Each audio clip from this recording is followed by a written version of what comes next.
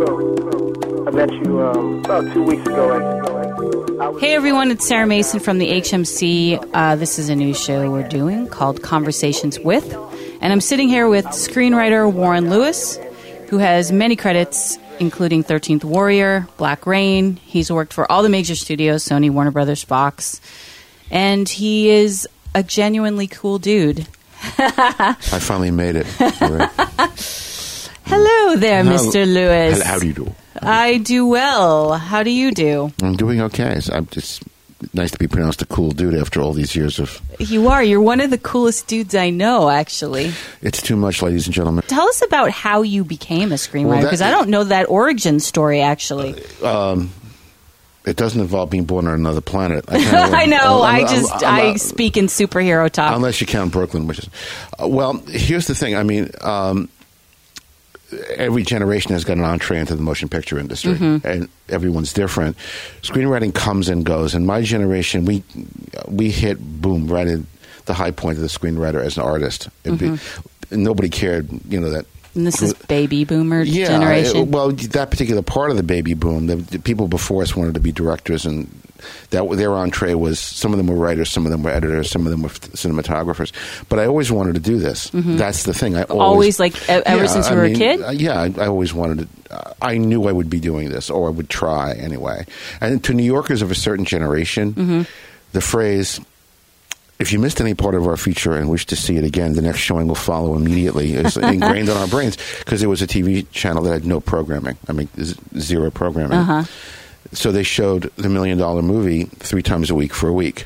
So there was a handful of movies. I watched them 3 times a day for a week sometimes, because of my I had a weird education. So, and there's movies I know by heart. So I've always been a movie person. Your knowledge is incredible, just of film history and the industry in general. Sarah, it's magic or it isn't. There's people to whom this stuff is just magic. Yeah. And then there's everybody else. So you got the bug. You got the bug. So you're in Brooklyn. I went to a New York City public high school, which saved my life, and then I went to a state university to study film. Much to my surprise, I discovered that they were teaching cinema, not film, which is disturbing. Which is independent cinema, which is, thank heavens I was there looking back on it. What do you mean that they were teaching cinema instead of film? They were teaching what was cinema studies at the time. It's changed since, which is personal, expressive, impressionist, experimental cinema. And we're talking about the generation of Larry Gottheim and Michael Snow and those guys. Okay. So it was more about the art and the texture of film than it was about storytelling. There was no particular affection for storytelling. Having said that, they hired some very important, one or two very important storytellers to teach there, incidentally. So I went there. I was working in another branch of the media. I've always worked in the media, always. So I was working in the radio, and I love radio. I'm telling you, it is. If it wasn't for Gene Shepard, I don't know. I was literally, the words out of my mouth were about to be Gene Shepard, because I met him randomly when I was 14 years old, and he changed my life. And literally meeting him was the reason why I wanted to become a writer and do what I've done, etc. So, he's one of the... shockingly important guy. It's another thing, if you're a kid, and you wrote about kids a lot, like in Christmas Story. Or in God We Trust. The Golden Night of Wanda Hickey was at... Wanda Hickey's Golden... Yeah. So he was on the radio every night. Yeah. On WOR. The legend is that it's partially, we print the legend, Yeah. So, as they say in the movie. He would turn the radio on, the microphone on, and talk for 3 hours, and it was the middle of the night. There was no such thing as talk radio, particularly. And he was telling stories and reacting, and all the Gene Shepard fans that I knew did not admit that they were Gene Shepard fans. It was Why? It was like a secret club. Really? And it was the nighttime, and it was just our little place. And years later, sometimes months later, we'd say, "Did you listen to Gene Shepard?" It was like coming out, Gene Shepard. And he did amazing things. There's one, when I tell people about this now, especially my students, they don't, don't know who he is. Well, Yeah, of course not. But I understand that. But storytelling radio is not the most common thing in the world. And there's a lot of it going on in New York at the time. there's a lot of it going on in podcasting now. That's where That's where it is. That's where it is. Shepard did one thing that I think people should really listen to. It's available. It's an account of going to Dr. King's I Have a Dream speech. Yeah, I know it. Yeah. And not the speech particularly. No, but yeah. just getting there and coming home. Yeah. And it is, what can I say? It's a work of genius. Now, if he did that improvisationally, I'll eat my hat. But, maybe. I have a hat with me, so it could work out. So anyway, that was school, and I knocked around the business for a while. I wound up at NYU, where I studied film. Mostly my interest at the time was large format photography, which I still do secretly. That's my secret, Sarah. Oh, I didn't know that secret. Well, I'm not very about good you. at it. I'm not like, But you love it. Yeah, it's just something that you do because I'm the last person to use this film on the planet Earth. So, and I started working around the business. First in the record, I got a job in the record business of all things. Really? Yeah, I know. It's forgotten. Back then, the college job board said we needed an assistant at Warner Electro-Atlantic Records, and I went and got the job. It was ridiculous. I worked there because of my background in radio helped. What was my job? Running around the tri-state area putting up posters. Seriously. And it was weird because looking back on it, it's like somebody else's life. I was in a room with people that I wish I'd known who they are. Who are they now? Oh, gosh. Jerry Wexler, Neshwe Erdogan, some people that had been in show business. I'm not kidding. Literally been in show business in vaudeville. Wow. Which is a great love of mine. And you occasionally, if you shut up and listen to those people, you could learn something. When I was a kid. Anywho, so I did that, and then I wanted to be in the movie business.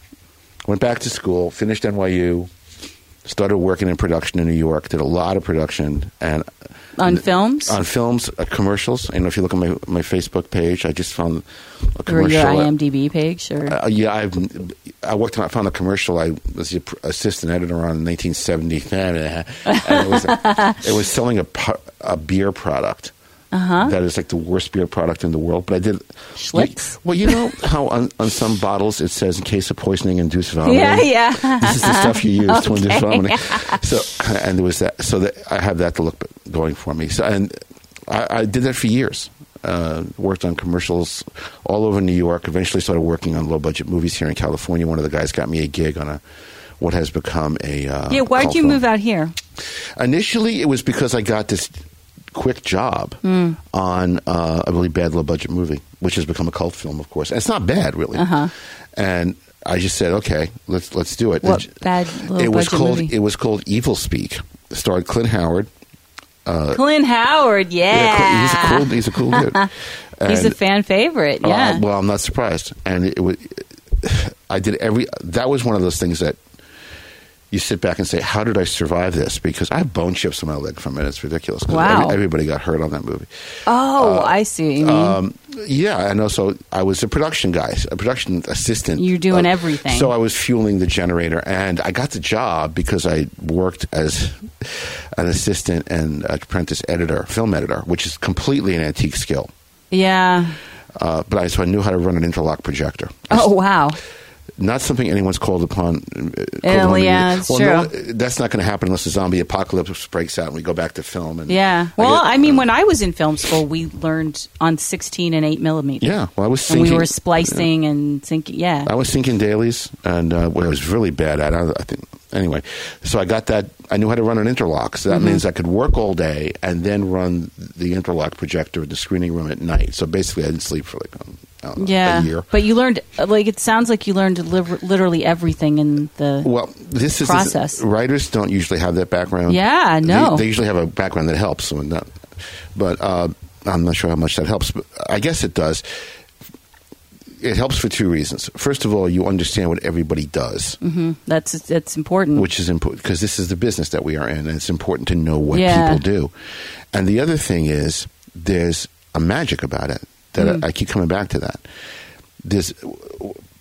We all know what's practical and what's impossible. So our job is to make the impossible practical. That's what we do. That's what we do on movie sets. it's a little bit different now than it used to be, but either it's magic for you, I said, or it isn't. And if you're not touched by it being on a soundstage at 3 o'clock in the morning, no matter what crap it is you're shooting. Right. If you're on the when it happened all the time that I knew that I was on the same soundstage, for example, where they shot the taxi scene from Rebel Without not from On the Waterfront. Oh, wow. I just knew I was in the same room. That's the magic, yeah. Yeah, and who cares? I mean, it's just a room. Yeah. But if you're not touched by that, if you're not tingled by that, you really should do something else. Yeah, I remember David Mamet coming to one of our classes, and I knew him because he was a member at the spa I worked at the gym I was working at. And he said to everybody, if there's anything stopping you from going into this business, let it. He's absolutely right. And I'll never forget that because it was so profound. You know, it was like, yes, that's true because there's so many people want to do it. Well, so clearly nothing stopped you. I never said I was smart. You said I was cool. And I was smart. No, I tell my students now on day one, I tell them two things, and I'll save the second thing from me for later, because you should ask me what the second thing is, because that really is cool. I tell them most of them, look, they're good kids. A lot of them don't. Ironically, despite the fact that there's all this access to screens and all this access to media, a lot of them don't have the background in movies. They just don't. Knowledge or haven't seen these knowledge, films? Exposure. They just haven't had it. And I blame us and I blame me, and my job is to fix it. Even if I'm teaching a class it happened yesterday, I'm teaching a class in screenplay adaptation, which is kind of my thing. And I cited a movie and I said, I think it was 46 that won the Academy Award, and said to one of the women in the class, you're writing a story. If you don't watch a scene in this movie, then you're cheating yourself and cheating your education. Class is hereby, I did it yesterday, don't tell anybody. Yeah. Class is canceled. Everyone's homework is put off for a week. I turned the lights off and showed it. Really? Most of it. What film? It was Best Years of Our Lives. Oh, okay. And which is a classic. Classic. People ask me, what's your favorite movie? It's a ridiculous question, but what is your favorite movie?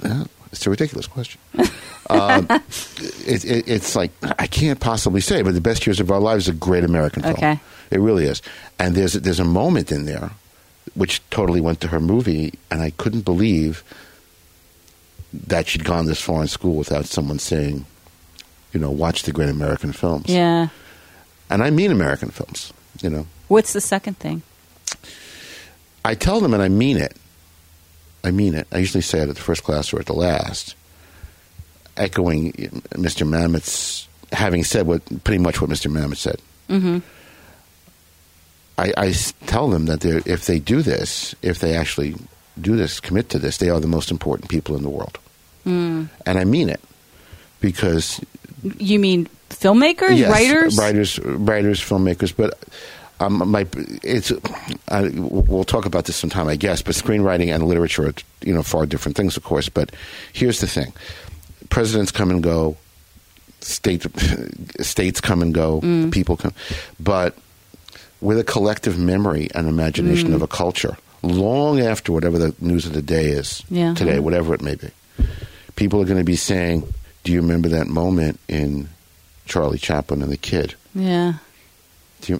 Yeah. It shapes our culture, and it's a responsibility, and it's a great pleasure. I like to lean on the pleasure part personally, to create this massive collective memory that, and it may sound, it is pompous, that our entire culture shares, no matter where you're from. Right. Yes, American students share La Talente, and they share Marcel Ophuls, but the world also shares John Ford, and also. And that's a really important thing when you think about it, especially now. Right. Now more than ever, because we're not writing for America anymore. True. Globalization has changed that, Well, just on a business level, that's just not our market. Yeah. And the market's important. Well, we're not only writing for people in other countries, we're writing for people that haven't been born yet. Yeah, that's true. That's not any version of immortality. But no, you're right. I've never really heard it put that way. I mean, I'd love to take your class. Tell me something about the students in terms of, in addition to the fact that many of them don't or haven't seen the best years of your life, or a lot of classic films. What do you think's different about your students today versus you? Well, we were complete movie dweebs. Is that just your little corner of the world that you grew up in, or do you think your generation? Well, first of all, Brooklyn, I don't know why Brooklyn gives the world so many show business people. Yeah, and but it does. It's a good reason to get the hell out of Brooklyn, I guess. And I keep trying to go back. So the people I went to school with, both in Binghamton, whatever, and also in Columbia, which is a different experience entirely, they were dweebs. I mean, they absolutely...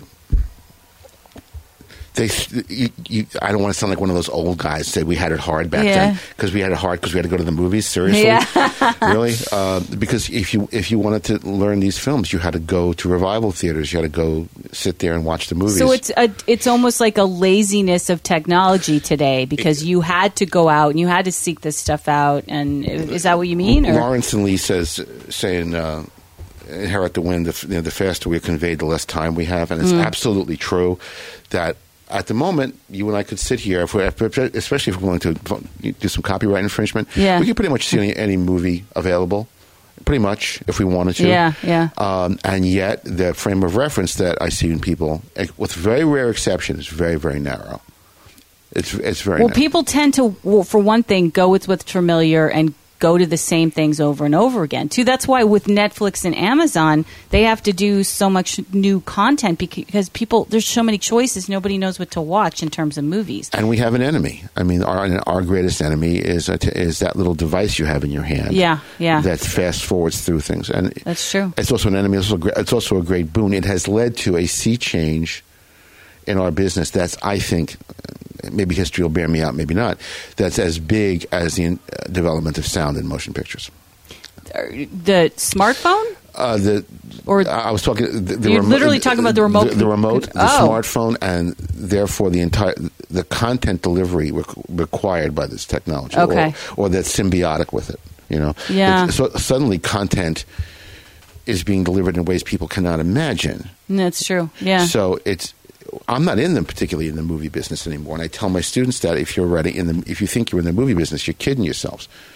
They're in the content business. You're in a tremendous content delivery business. A lot of people in academia don't want to hear that, but not my branch of academia, but in other branches of academia. No, I think that's absolutely true. I mean, even when I was in film school in the early 90s, I was working my way through school in a video store. Cool. Wow. Great. And I'll tell you, talk about education. I feel like I got almost more education out of that experience. But it was videos. It was and DVDs also. But that was we had I'm trying to think of in terms of the content delivery back then. We had to physically go to the video store because you couldn't just find all these things you want to watch. You couldn't watch again. I remember when I saw Back to the Future, I loved it so much, I went and saw it 5 nights in a row because I couldn't just watch it on my TV or my phone. Like, you knew if a movie came out, it wasn't going to come out again for a long... You know what I mean? That, to me, was a big change that I've witnessed, that all of a sudden you can watch things so many times over... The accessibility to it really changed interest in seeing things. It's true. In my relatively short lifespan, and so far, and it is ongoing, one hopes. Yeah. I've gone from movies on television to the road show was still around. You know, when someone took a print of a motion picture and it was an event to go from town to town. It was still. Oh yeah, the road show was still happening. So, like the 10 Commandments would be released or re-released or whatever, and it would play at like the Ziegfeld Theater in Manhattan. Right. So the road show there'd be a poster, it'd be an advertising thing, and it would be like 5 or 6 theaters around the country would be showing it. So you had to get there, you had to buy tickets, you had to go early, and it was a big event. We went from that to movie theaters being cut up to well, things change. Well, that's why I love things like the Aero Theater we have here in Santa Monica. We're very fortunate. We're very fortunate to have that, and yet, a movie of mine showed there, and I went, to see it in a 70 millimeter print, probably the last 70 millimeter print made in captivity, I guess, and. It was interesting to work on something, and it's not the first time it's happened to me, that had an antique quality about it. The air, even the air, the event, the feel of the place. Okay. Just the scene of the scene. When was this? A couple of years ago. Which it was film? Black Rain. We all wanted to see it. The whole team, most of us. I wish I was well, there. It was bittersweet, but it was because we lost a couple of people since. But the theater experience, it does have that kind of nostalgic thing about it, and I wish it didn't for people. Yeah, it does, though. It really does. So what do you tell your students? Because, I mean, one would listen to this thinking we're being extremely negative and cynical in a way. But, I mean, obviously you still have a passion and a love for movies. So what do you tell them today to get them to be as excited in the way that you are? The good news is it's still discovery. The good news is it's still there. And the good news is if you haven't seen it yet, you're about to. Okay. It's like, look, it's like having a lifetime. I don't want to hit any brand. Am I allowed to hit a brand of something? Yeah, go ahead. Okay, and you know how I am about this kind of thing. It's like you have a lifetime of Domino's Pizza, right? Yeah. And then suddenly you find yourself in Rome. Or, and you have this beautiful meal in front of you. Where this has been all my life. Okay, well that's good news. Yeah. The good news is now you're here. You got the taste buds. Now maybe you can. So you think that's still coming? The discovery of what's next in content? Yeah, well, that's my job for my students. And also, we are just on the precipice. We're just at the beginning of this content delivery system, of new content delivery. What do you think that means? Like, what do you think's going to happen? If you told a studio executive, and I have someone in mind. Okay. I'm kidding. 10 years ago, or 5 years ago even, that his or her job would be made obsolete. They'd be like, you're crazy. By that cheap entertainment you have at home being the studio. Like by the place you get your underwear from online. They're going to be... that's true, though. They're the studio. They would have looked at you like you were crazy. And you know what? Every generation has had that experience. That's true. Every single generation has had the experience of, I'm going to be antique. Yeah. We've all had it. I love silent films. I mean, and let me tell you something. It's a challenge for a character like me sometimes to breathe deep, put myself in the place without being too nostalgic for a time I wasn't born, and look at it. And you look at all the work and look at all was done, and you realize, especially driving around this town, there are people on that screen who had to say to themselves, I am now antique. What do I do? Yeah. So it's right from and there were people in Sunset Boulevard, Okay, well, Gloria Swanson's character. You betcha. Well, and the people sitting around the table at her bridge game. Yeah. Anna Q. Nielsen was there, and Buster Keaton, and sitting around that table, all of whom had that experience. Right. So I tell my students this, to get back to that, if I may, that don't feel bad because I'm going to mention a movie you've never seen. It's not on the final. Yeah. What's on the final is your work. Do you think they feel bad? Oh, yeah. Huh. Okay. I think they can. That's optimistic about millennials. I think millennials get a bad rap. You do? I never, to tell you the truth, I never really gave them much thought in one way or another, until I started doing this. That sounds like a line from Casablanca. Well, it really is true. If I gave you any thought, there's I probably wouldn't. There's a young person in case they need an organ transplant. That's why. Yeah. but now they have, at least the ones I work with, I can't speak for all of them. I teach at a state university. So this is awesome to me. This is the awesome part. People talk about diversity, whatever the hell that even means. It's a word that's used so much, it doesn't mean anything anymore. But I look at my class, I think I have the definition of it. Really? Yeah. I got people on my faculty who are my faculty, like I own it. I have people who have advanced degrees and fellowships from Harvard on my faculty. And I got people in my class whose parents are amazed that their kids going to university. So... And they're from all over the world. Out in Orange County, we got ethnic communities that even a character from Brooklyn can't imagine. Yeah. And we got everything. It's like Noah's Ark. We got two of everything. It's kind of amazing to see them get it, to see it ignite in them. That's a beautiful thing. The millennials that I meet are people that really want to be there, and they really want to do the work, great. And they really. What do they want to do? Like, do they want to be filmmakers? What are you finding their big interest is, or are they just exploring it? Let's be blunt about this. Let's be frank about this. There's three kinds of people that study media in college. There's scholars. That's the smallest category. Right. And then there's people who don't want to be taking histology courses at the science school. Of course. Yeah. All right, fine, because it's not rocket science or histology. And then there's people that really think they have something to say. And of those group that people have something to say, then evolution kicks in. Some of them are going to have the talent. Some of them have the ability. And there's no substitute for being lucky. Yeah. And if you want to be lucky, there's no substitute for being present. Mm-hmm. So most of them want to be filmmakers. Unfortunately, and please don't take this the wrong way. I will not. Because I know you're a fan. Yeah. Unfortunately, I think a lot of them have a limited exposure to how stories are told. So it's all superhero stuff to them, which is fine. Yeah, but let me say this about the superhero thing, because I like many genres, but I also think that gets a bad rap. I think you're right, because I was just about to defend it. Because two generations ago, they all would have been Western people. That's true.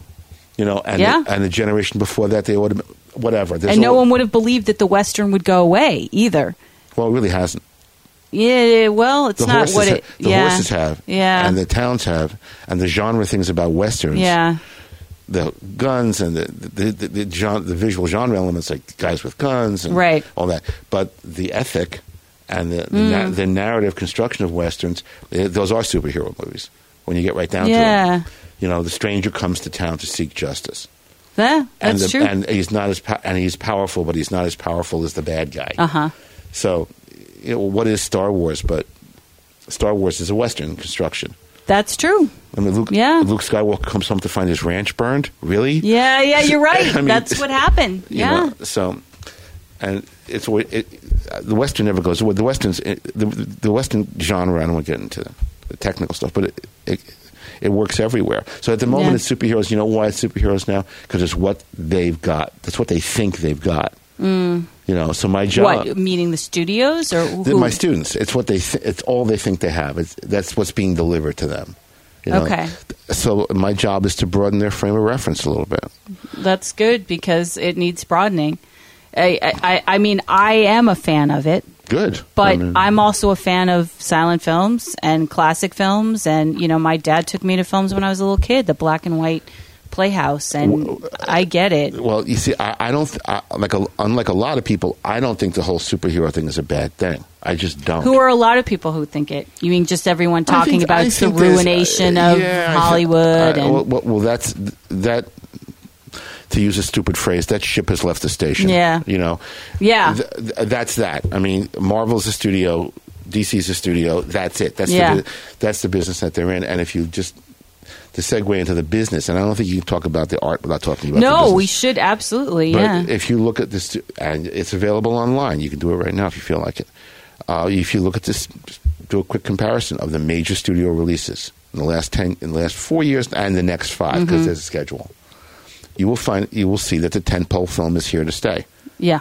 All right. Well, that's what the tentpole film is. Are they a little bit nervous because some tentpoles don't work better than others? Yes. Are some of them played or not? I guess. But that's the business that they're in. There's a lot of reasons for it. There's a lot of reasons why studios why the middle budget film is an antique as far as most motion picture studios. Yeah. Why is that? There's a lot of reasons. Oh, gosh, because everyone talks about that. They say how it's a lot easier to get $200 million or $5 million than it is to get $40 million. Absolutely is. So why is that? It was a confluence of events. Some of them are out of my pay grade. But, no, some of them are. I mean, the confluence of events was there was an economic crash in 2008 that kind of obviated a lot of independent investment. It was just gone, poof. And the studios were not immune from that. And they also owned a lot of they owned a lot of underlying property that could be, and I'm not using the word in a negative sense, exploited. I say exploited like in the circus vaudeville sense, can be used. Plus, people want to see them. Plus, that's what supports the studio. And there's just not the distribution means around the world Most of the $40 million movies are what? Romantic comedies, which is what we have in a desert. Yeah, that's about right. We're Yeah, in a desert of romantic comedies at the moment. A lot of them don't travel. well, and they also, I mean, I would argue Little dramas too. because the viewing public feels with a film like that, I don't need to go pay in a theater to see a romantic comedy because it's so expensive to take my family out. I can see that on Netflix in my living room on my big giant TV. So, though that's where I see it from the consumer perspective, they're only going to go to the theater for a animated family film they can see or for something that has to be seen on a big screen. That's distribution, feeding content. Yeah. And that is the big element. That becomes sort of a chicken and egg, a chicken and egg thing. But it's silly to ignore it. You just can't ignore it and think it's going to go away.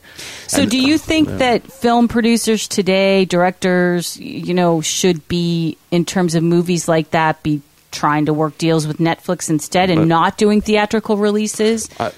I've been involved in, and my name isn't on them, so I'm not going to. I've been involved in some really, mostly because friends of mine have asked to help and asked me to help, and I have.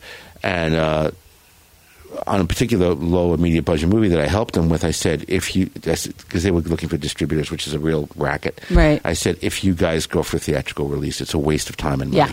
It's expensive. You don't need it. It doesn't get you anything. And I believe that's true for many, many motion pictures. There's a very good, solid, this is a name I'm not going to name, but there's a big studio in this town, independent studio. Makes a lot of movies that you like, that we just talked about. They have a division, or they have partners in their building and under their aegis that only goes to downloads. That's all they do, and they do very well, and they get star talent. Do you think, because I remember interviewing a couple directors at Comic-Con last year who were independent horror directors, and they put out this film called Tales from Halloween, and they were doing a bunch of series of horror films. And they said the problem for them is that they can't make any money if their distribution model is to go VOD versus theatrical release. And so but they're caught in this, and I don't understand that, because is it just that we haven't caught up to that point where everyone's like, okay, fine, we're all going to just do this as a streaming release and not a theatrical release, and then it levels out where people are making money again doing that? There's a couple of things. One of them is there is the nature of marketing, which is really out of my pay grade. But if people don't know it's there, they're not going to watch it. Yeah. And also, the download culture, if you will. Hey, I just got a book title. Hooray. That's so not it. But has changed the way the record industry works. It's true. It ruined. One would argue it ruined the music industry. I don't have any argument with that. Especially looking back on my own checkered past in the record industry, I could tell you stories, darling. Let me tell you. And it's changed our business, too, because the notion is put it out there and someone will find it. The argument against that is Amazon. The argument against... Yeah, I get Amazon it. Like, Studios, how are they all going to make money, Amazon Studios... I mean, how are the independent folks going to make the money? The way they always have, I guess. But it's a question of finding the viewership then and now. Yeah. The distribution model, we just said this, feeds the narrative. There's always going to be a market for horror movies. There's always going to be money in horror movies. The movie I just told you about that I started working on was distributed in motion picture theaters.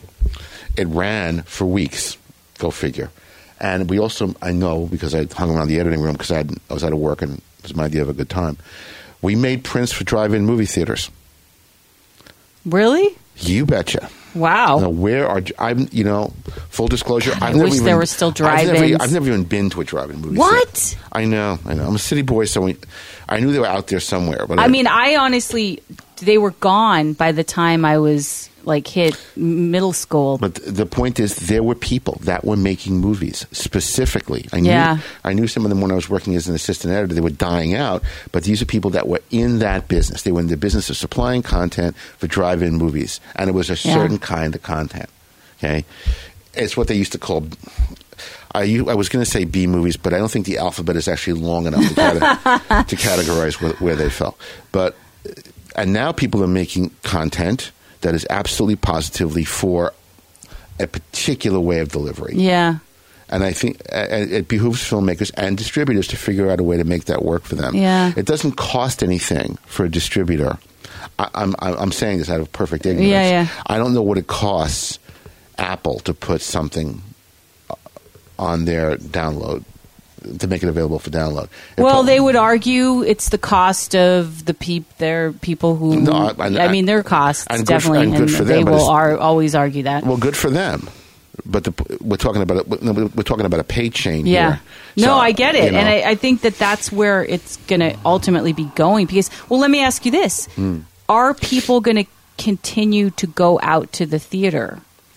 When will that continue? Yes. Okay. The theater experience will continue, but it's happened. I'd like to claim prescience here, but it's happening this week, literally in our business.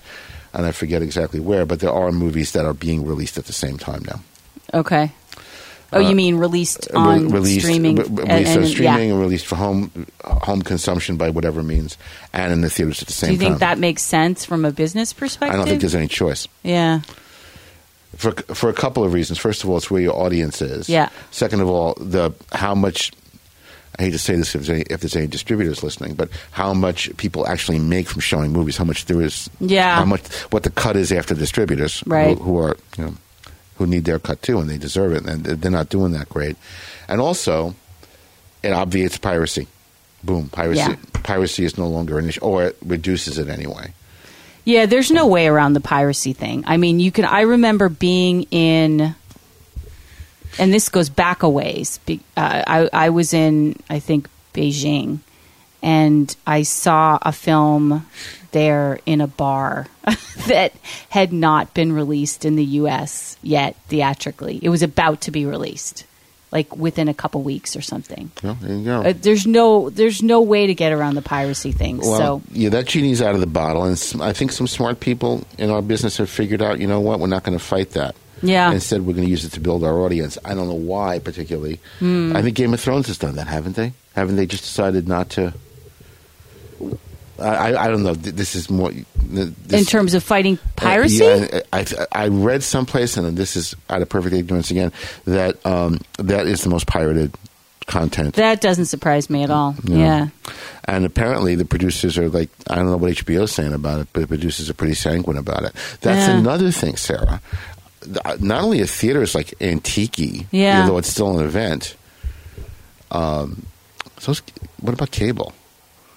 What about cable? Cable's going to dying a slow death. People are saying that, and I'm absolutely sure it's going to happen. And I was talking to a technician friend of mine. The technician is a really smart cat, and he said, "You know what? 5G is going to destroy cable." I'm talking about cutting the cord myself, and because. Frankly, I resent a lot of it. And a lot of it has got to do with me paying for stuff I'll never watch. For example, I know you are. I'm not. Doesn't make you a bad person. I love you. Were you going to say The Walking Dead? I love The Walking Dead. What were you going to bring up? Complete Walking Dead dweeb. Oh. Complete. Okay. Sports. I'm just not a sports guy. Oh, right. You're not. That's I'm just right. not a sports guy. So, and I called my cable channel and I said, I'm paying for like Brazilian...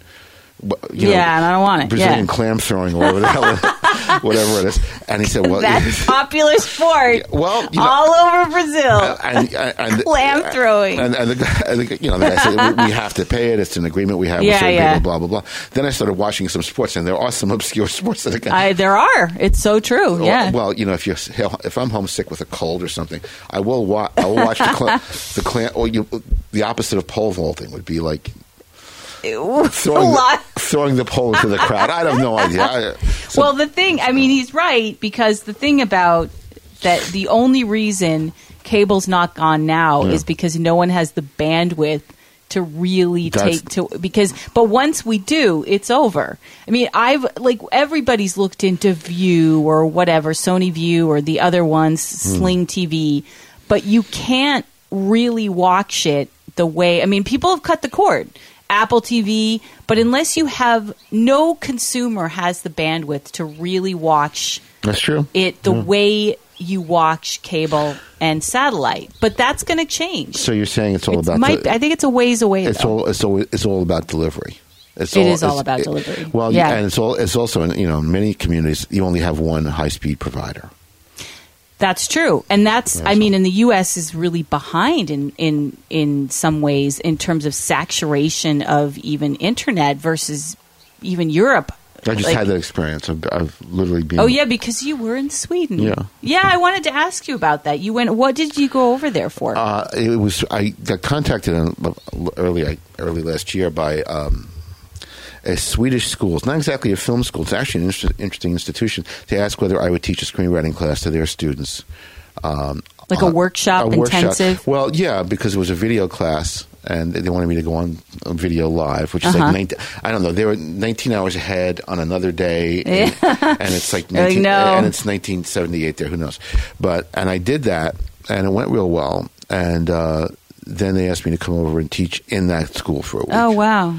And that was an experience. That was quite an experience because... what were those students like in terms versus, and I don't want to do a us versus them thing, but I'm just curious, like what was your experience with Swedish students versus...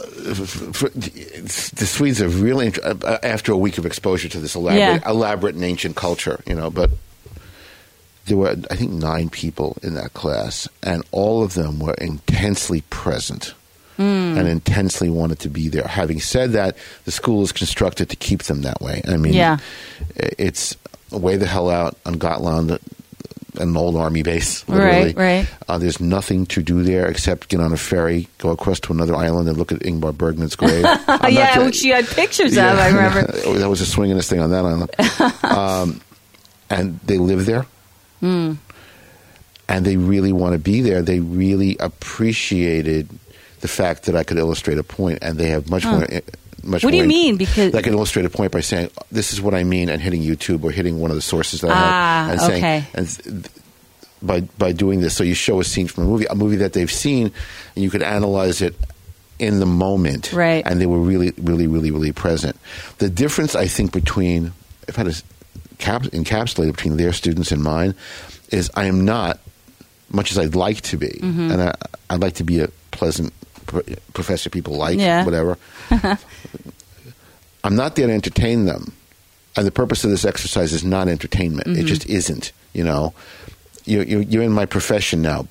Put your helmet on because, it's going to get bumpy. Fasten your seatbelt. Fasten your seatbelts. So, if you're here to be entertained, you might want to think about, something else. On the other hand, the good ones don't need entertaining, and all the Swedish people didn't need entertaining either. They just were 100% present, and they were entertained, too. Yeah. That's an interesting thing about my students is a lot of them think it's fun and games, and occasionally I got to take somebody aside and say, you know what? Your work's 2 weeks late. I'm an easy A. You want to fuck with me? Yeah. Seriously? Well, do you think that's kind of American, though? Yeah. I mean, I noticed that just when you go abroad, you realize they're, education in some ways they have more of a, and immigrants tend to have more of an appreciation for education. Well, so do my grandparents. My grandparents are my mom, strictly speaking, if you count Canada. We can count Canada, I guess. Most people don't.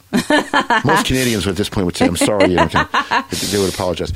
But I speak as a new Canadian, as you know. But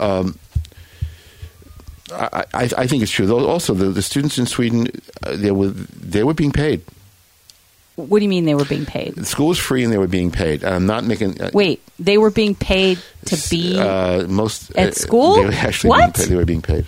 I'm sure it wasn't it didn't cost them anything, and there's some kind of a stipend, I think. See, now I don't understand that, because I feel like if you're paying, you'd be much more interested. And like this, I got to take this seriously, versus if you're being paid. I don't know. Huh. I don't... I found that most of the students in Sweden, I gave them my opening speeches. I always say I like people who ran away with the circus, and they have no idea what I'm talking about. Because one of them said to me later, people, are there still circuses? No. They really did run away with the circus, those people. They really want to be in this business. And there's also there was kind of a mechanism for them to get a shot at it. Yeah. There really is a mechanism. And unfortunately, it has to do with... Meaning the Swedish film industry's got stuff going on? The Swedish film industry has got its problems. I mean... There's a lot of content coming out, and there's a lot of actors from Sweden that are doing well. A lot of great content, and it's all government financed. I was talking to one of my colleagues over there, and he was talking about movies he wants to make, and he's telling me this story he wants to tell, and it's a real interesting story. He said, but the Swedish film people won't get behind it. I said, why? He said they think it's a teenage movie. I said, because it's about teenagers? Oh. Really? So you're telling me if you made, I don't know, To Kill a Mockingbird, because it's about a little girl, it'd be a little girl movie to those people? And he said, or Stand By Me. Yeah. Which it's not. It's interesting. A great movie. Swedish film history is interesting, but it's another thing altogether. They made a conscious decision at one point culturally, it seems to me. I didn't make this up. That they would make a sort of a turn from popular culture to a sort of quality. In fact, one of the students, very serious young man, Jonathan, very serious guy. I was talking about Joseph Campbell for some reason, because any talk about screenplay structure will come up. Joseph Campbell will come up, and that's good, But he was saying, well, Campbell is God because I'm in the quality business. Wow. I just want to make quality films. By the end of it, he was like, getting ready to write a Western. Literally. But Westerns are quality. I think Westerns changed I'm a Western guy. Well, you grew up when Westerns were having a heyday too. They were having the second heyday. Okay. They were having a heyday. Heyday. Because there's horses, so they had The Man Who Shot Liberty Valance changed my life. All right. And that leads me to, because I've taken a lot of your time up, so we should wrap it up. But you have such immense knowledge of the industry. You do the history of it. So I'm gonna end on this question. What, in your opinion, given that you said we have yet to see what's next coming, what was the greatest period of Hollywood? I can only answer that personally. Okay, answer it personally. This is not dead air. This is actually me thinking. I should have a TikTok sound. For me personally, everyone says the greatest American film was made in 1939. Okay, whatever. For me, it was the late 1920s to the end of the 1940s. That's a long time. Let me focus it some more. It was the late 1920s to the end of Warner Brothers crime movie period. So it's like there's this moment in don't freak out on me. Don't freak out on me, audience. There's a moment in silence, and it really is a moment. I'm going to contradict myself in a second, if that's okay. There's a moment in silence where films got so sophisticated they're almost beyond us now. I mean, it's structurally and visually. And then sound happened. What happened.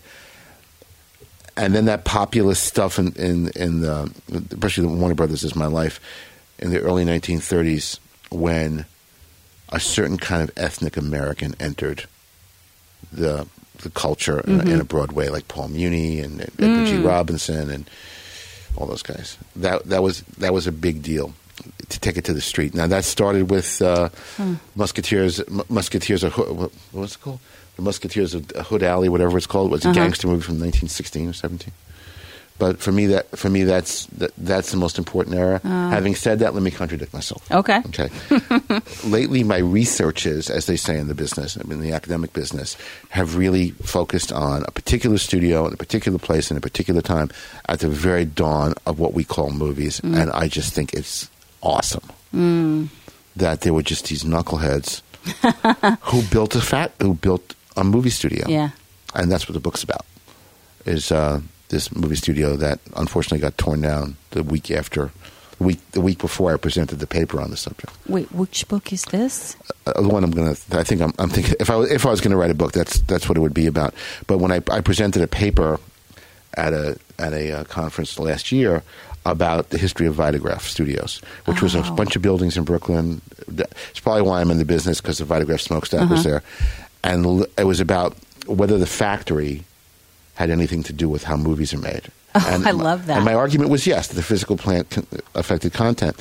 So I did all this. I don't mean to take up your time, but I'm excited about this. I did all this research, And I did this little PowerPoint, because life is PowerPoints. Right. And this is the studio as it stood in 1906. This is how it stood in 1920, 1950 when they were making television there. Here is Hullabaloo is being shot there, and Get Smart, whatever. And here it is 2 days ago, and it's a pile of rubble. Wow. So that was pretty cool. And those films, what's left of them, are kind of amazing to me at the moment.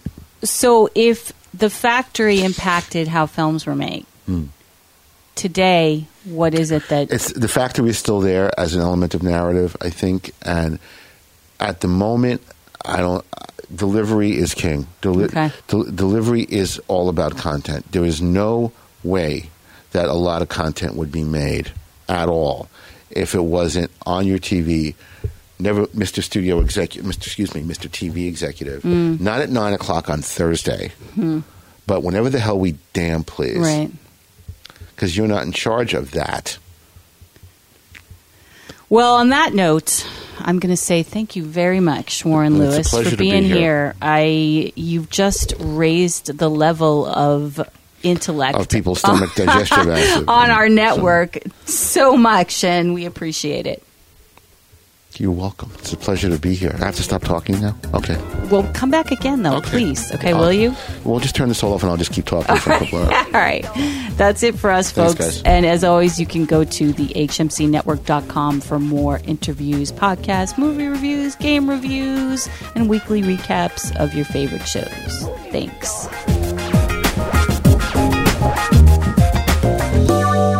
Hello. I met you about 2 weeks ago at